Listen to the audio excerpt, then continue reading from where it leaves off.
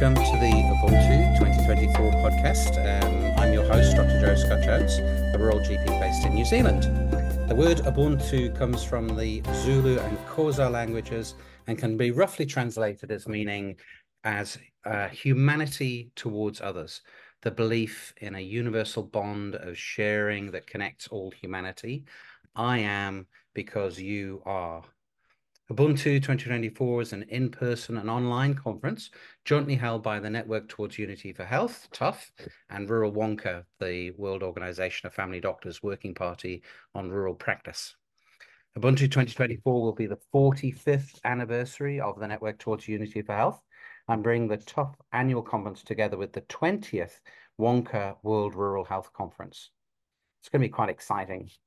It'll be hosted by 5 partners: the University of Western Cape, University of Cape Town, Stellenbosch University, Cape Peninsula University of Technology, and the Western Cape Government Department of Health and Wellness. So in September 2024, Cape Town, South Africa, will see Ubuntu 2024 bring together health professionals, educators, and thought leaders from across the globe to explore the theme of people, place, and policy for community wellness. And today I'm talking to Malin, who is an associate professor in Norwegian University, and has all I know about you, Malin, is that you've written this fantastic paper about geographical narcissism, which really resonated not just with me, but across the sort of rural, the rural medical communities. We were all really, really interested in that concept of geographical narcissism. I think it's I may be understanding it quite superficially, but it's something that we experience all of the time in the work that we have. But hopefully this is going to be an opportunity for you to tell us a little bit more about yourself and about the work that you do. I know that you are involved in teaching and teach particularly about the issues of power to students in the university that you work in, as I understand it. But tell us a little bit about yourself, Malin. Thank you for having me here. I'm so much looking forward to Ubuntu 2024. So my background is I'm a clinical psychologist, and I moved from urban Sweden to Arctic Norway, and it's a small rural community. And I met here with wonderful nature, weather-beaten people, and my own geographical narcissism, because I soon recognized that everything I learned in the university didn't really fit the map.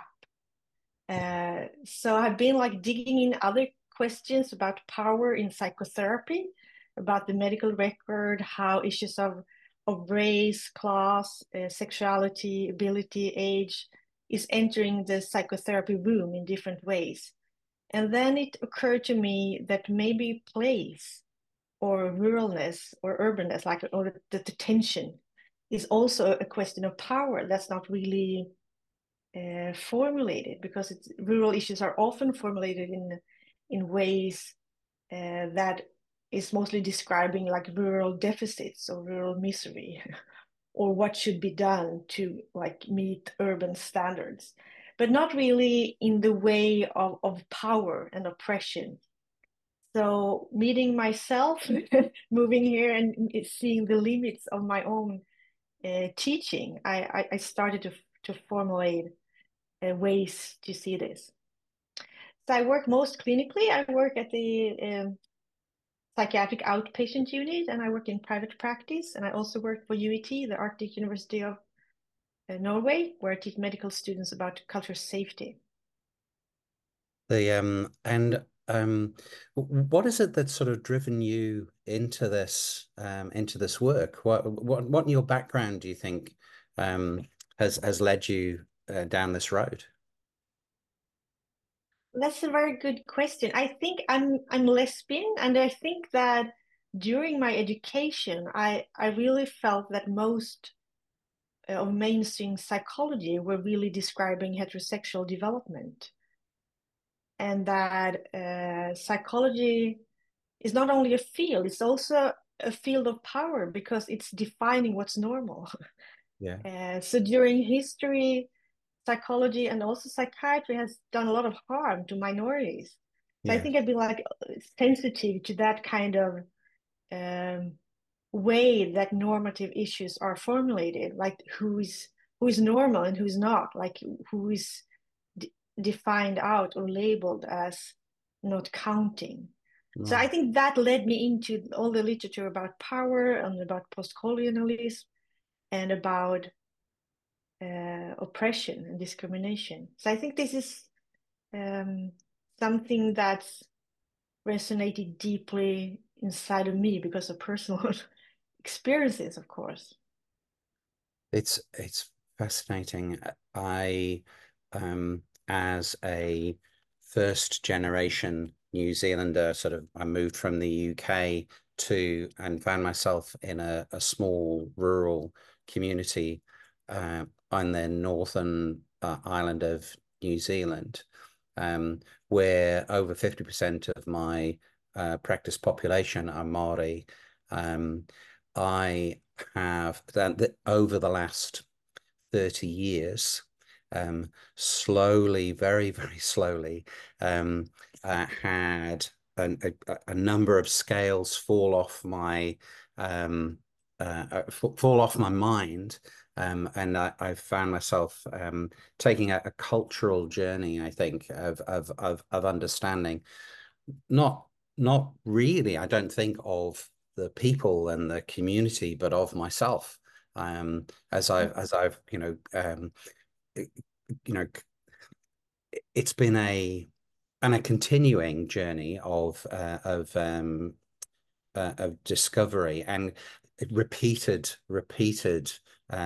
falters and missteps and the need for a great deal of well, it's not quite a few numbers of apologies on my part for the mistakes and the steps that I've taken. Um, and I'm sure that that's the same for many rural communities around the world. Um, the clinicians that are working in those have come from outside of those communities. It's unusual for us to have, and we know that people who come from rural communities tend to stay in rural communities. There are a number of efforts being made to educate people in the communities that they come from and uh, maintain that connection throughout their undergraduate and postgraduate years because of retention and recruitment. But it's also because being part of the community, you understand the community, and that the danger of that power differential isn't quite as present, perhaps as it is when a complete stranger comes in with all of their baggage and you know their misunderstandings that they bring in as well. So um, yeah, it must be a really challenging work to do. Does anything that I've said, am I completely off piste, or am I um uh, uh I'm now seeking some counseling, I suppose, Malin?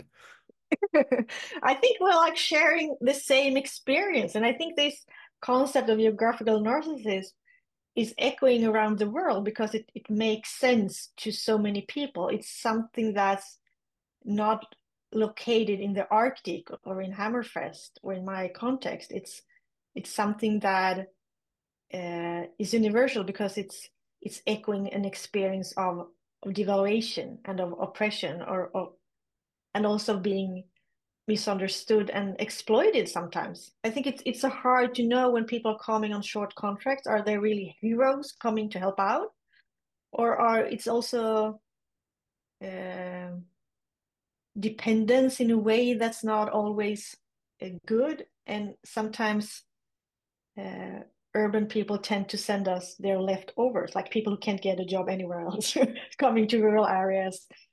And it's also an exploitative nuances of that sometimes. No Yeah, one stays, no one is accountable. And it's like a place that's far away, that's not really counting. And sometimes people also come to urban-splaining, like to tell us everything they think we don't know. So uh, I think that's something we're sharing, like in different shades. But I think the thing that you're pointing to is like how you learned culture coming there. And I think this that is a very good point, because sometimes we talk about culture competency in a way that's quite black and white, like or culture sensitivity that is shaming people. Like either you are a racist or you're not a racist. Yes. And often other people are racist, and we ourselves are kind of innocent and have all these insights. And I think that's quite dangerous. I think we're all racist. It's hard to live in this world, not to have like internalized some of the social hierarchy, like unconsciously. So it just comes in different shades, and if we're like less shameful of exploring it, I think we're also less defensive, and then we can do something about it. Mm. That's why I'm talking about my own geographical narcissism, because it's dangerous only to point at the urban people's blind spots when they oppress us. It's like, yeah, I was blind too, in this sense. Like I remember one of the first experiences that I view so many people as immature because they didn't move away from home. Like in the urban textbook is a part of maturity and like developmental psychology to be able to uh, be an own individual, like to depart and not stay at home. That's quite immature. But then, if that's true, all Arctic people, a lot of them would be like personality disordered, and that doesn't make sense. So Uh, maybe my education was the error. yeah, yeah. We try and address the some of the power differential by through structural things like rural proofing is the concept that I'm sure you're aware of, where we try and embed within policy development a requirement for the needs of rural communities to be taken into account, and for the to try and help to avoid the urban power differential to embed within the structure that they have to consult meaningfully with rural people in a way that that addresses the tyranny of distance, and to take into account what they hear. I must say it doesn't work terribly well. Certainly not in New Zealand. I'm listening to people from around the world. I'm not sure that it works very well anywhere. But is that part of the solution, the sort of the structural in terms of the power differential between the urban and rural centers, setting up structures like this, embedded rural proofing within policy? Well, I think that rural proofing is like a good attempt, but I think it's still like harm reduction, because it kind of assumes that all good ideas is coming from urban centers, and then you have to prove it for rural realities. So it's not really progressive in that sense, because it doesn't pick up all the bright ideas from rural areas and all the strengths and Yeah. all the, and I think there are a lot of examples of that, how rural environment is taking the lead. Like we're like we were first with telemedicine, ultra robots, ultrasound, team training for emergency. So it's a lot of prejudice embedded in the idea of rural proofing, because it kind of assumes that the rural world is not better. And sometimes we are really better. And I think that you have to invest in rural areas on rural premises, and you have to invite rural clinicians to the policy making process, not like when you're just proofing what you decided. We have to take part in the table when the discussion is made in the first round. I think that's a clue in a way. We often reflect that because of the pressures of workforce and workload, that and the opportunities of working in small communities where people know each other and work together in an integrated way, that we see innovation happening in rural communities first, and then gradually it will spread to the urban community. Certainly, that's our experience in New Zealand and many of the countries around the world.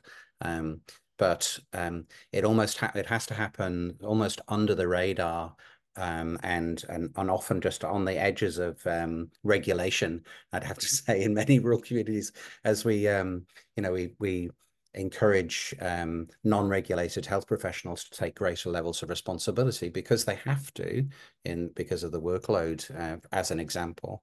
And then eventually this becomes common practice, and then it becomes socialized into the urban centers, and then it becomes an established practice. But it's a long road. We have standing orders in New Zealand where nurses are allowed to we're allowed to dispense medications, and that arose in exactly that way. It's over a period of about 10 years. And now we have legislation which allows for standing orders to be in place, and it's been a great stepping stone for nurse prescribing and much greater roles for nurses in our communities. So yeah, but no, I think you're absolutely right. I hadn't thought about that idea of rural proofing being actually well, it's establishing that power differential because they have to take us into account, but it's their ideas. Yeah. So tell me about. But it's still better. Sorry? I'm sorry. I think it's still better than nothing. So Yes. it's like having driving political ideas. You have to be pragmatic sometimes too. So it's the first step, but it's not the goal. So tell me about Ubuntu 2024, and I know that you're one of the keynote speakers. What apart from hearing from you, being challenged by you, and having our ideas expanded by learning more from the work that you've done. What else are you doing with Ubuntu 2024? Are there other aspects of attending the conference that you're looking forward to? I'm so much looking forward to meeting colleagues from different parts of the world and discuss what kind of ideas resonates to them and what they are occupied with right now, and to share the joy. I think it's always so vibrating to me that I just love conferences. So I really looking forward to meet colleagues. And I think that's really even more appreciated when you live very remote and isolated, when you have the opportunity to meet like-minded people with the same kind of experiences. That's a treasure. I think we value that more sometimes because we have to travel to meet people. Yeah. So I'm really thrilled and excited. I am too. It's going to be. I'm really looking forward to it. I'm looking forward to Cape Town, as well. Do you think you'll have much of a chance to explore? Well, I hope we'll staying there a few days extra. I have some research collaborations going on too. That's just emerging. So we're doing a study on geographical narcissism. So I'm taking the time to meet some colleagues too that are in the same research field.